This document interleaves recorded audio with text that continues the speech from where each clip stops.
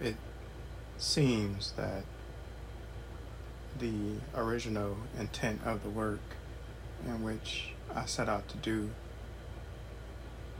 has been blazed irrelevant by the workings of individuals that comprehend at some level, but don't fully comprehend the extent of the work in which I set out to do, but comprehend at the level that the work in which I intend, or the work that I set out or outlined to do, results in a shift of influence. In that shift of influence, these individuals have conspired to set themselves up to receive the benefit, the full benefit of that shift of influence. They deemed themselves not only worthy, but deserving because of their positioning in life.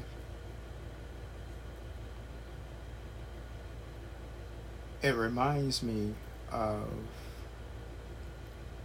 a tragedy that I was listening to recently called the MLK tapes. Now, the MLK tapes are a series of recordings or listenings that detail the conspiracy, the very intricate conspiracy to assassinate Dr. Martin Luther King. Now, I don't compare myself nor my work to that of Reverend Dr. Martin Luther King because comparison is foolish.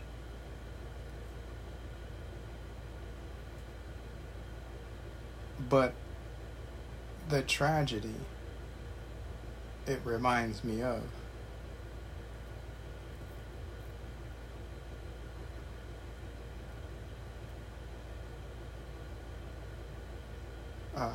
and comparison is foolish because it recognizes only at a base level the similarities and differences, the perceived similarities and differences from one set of experiences to the next. And it leaves out the fine details of an experience, so it can only remind, or it can only remind. The tragedy of the MLK tapes aren't only the intricate, planned, thought out attempt and carrying out of the assassination of a historical leader who set out to, I use the words or the phrase, make right very lightly, the situations and circumstances that we as blacks in America found ourselves in the 1960s.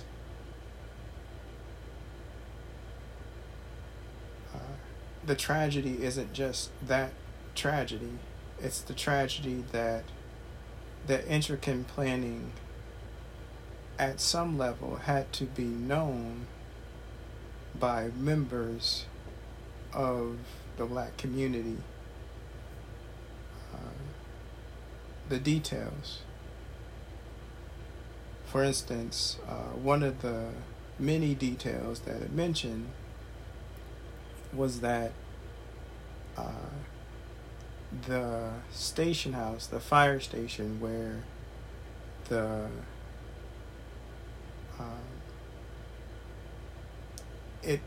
evidence would point out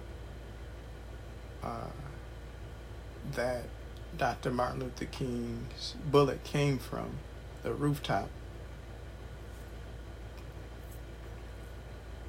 Uh, the two black firemen in that fire station were removed from duty the day of Dr. Martin Luther King's assassination.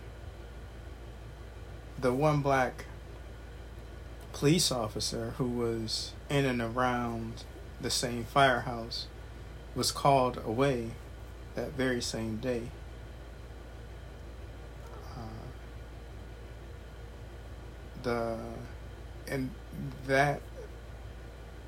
Those are only a few of the many fine details of the conspiracy that was the assassination of Martin Luther King Jr. The tragedy, however, is the complicit complacency of the black community after that sad day.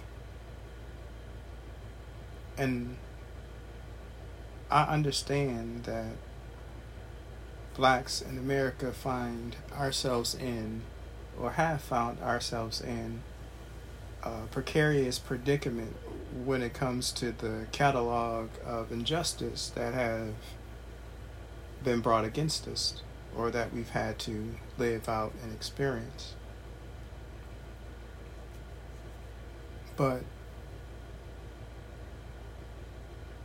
one has to, at one level, realize and grapple with how one's everyday interaction with this reality either contributes or takes away from that catalog of oppression. For instance, Reverend Dr. Martin Luther King Jr. was not liked in his time, as most change makers are.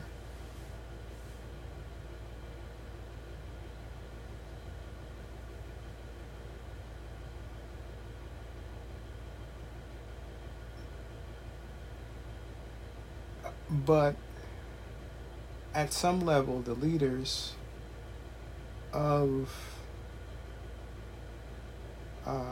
his day had to at least agree with the need for change, if not the methods of change. What both Reverend Dr. Martin Luther King Jr. as well as Malcolm X experienced was a casing house within the black community, a ceiling, if you will, a confine, if you will, a structure, if you will, that kept in place that system of oppression. This structure was easy to see, or is easy to see in slavery times. Perhaps it's the most compelling reason why slavery no longer exists or had to be changed. Because at a very base in real level, one could see the system, how individuals were kept in place, how individuals were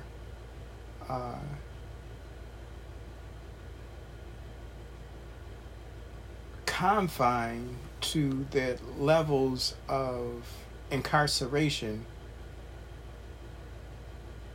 without the means of physical shackles.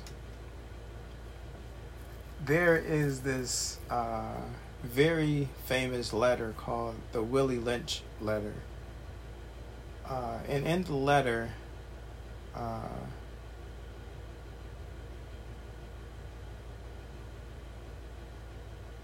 it talks about how to make basically a slave. I pause and hesitate because Carter G. Woodson, the founder of Black History Month, has a similar quote that parallels to the letter. And it talks about it. The quote says, if you control the way a man thinks, that man, you don't need to tell that man to come in through the back door. That man will make a back door for himself.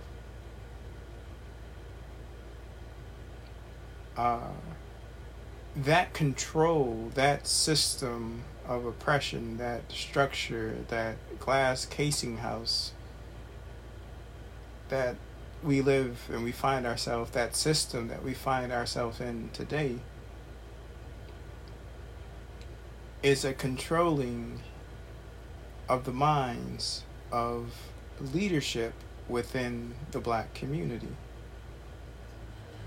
At a level, it says that I know things are rough. I know you've had it bad. I know you've had a bad go at life. But at least you have a status within life. And if things change, that status, those luxuries, those pleasures, those enjoyments that you currently enjoy in life may change also. You may not have them once they change.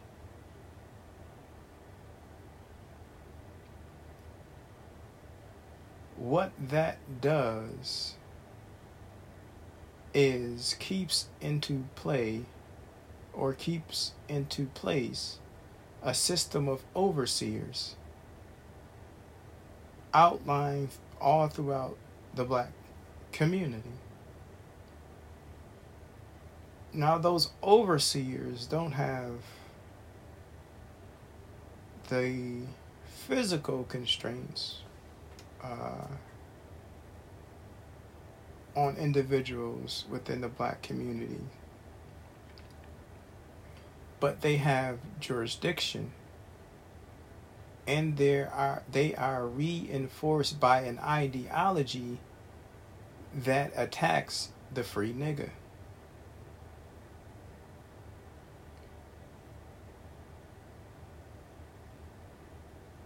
An ideology that reinforces that the most dangerous thing to an overseer's liberties, pleasures, enjoyments, freedoms is a free nigga.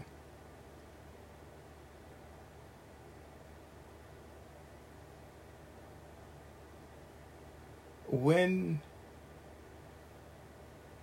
one comes to grips with the confines of our incarceration, one has to consider the ideologies which have historically kept us incarcerated.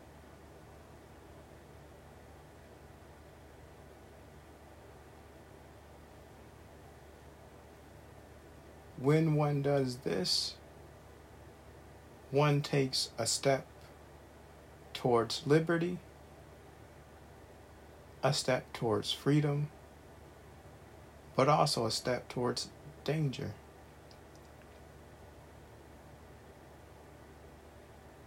At best, a society is held intact by the moral agreements, the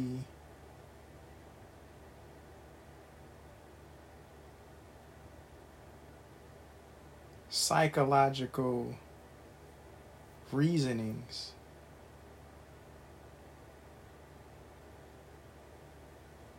the common motivations that binds one to another.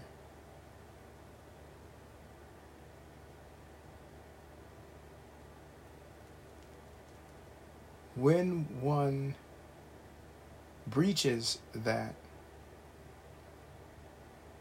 one becomes a threat not only to the established life, but to the individual agreements that we've all have made that holds us in place in this reality we call life.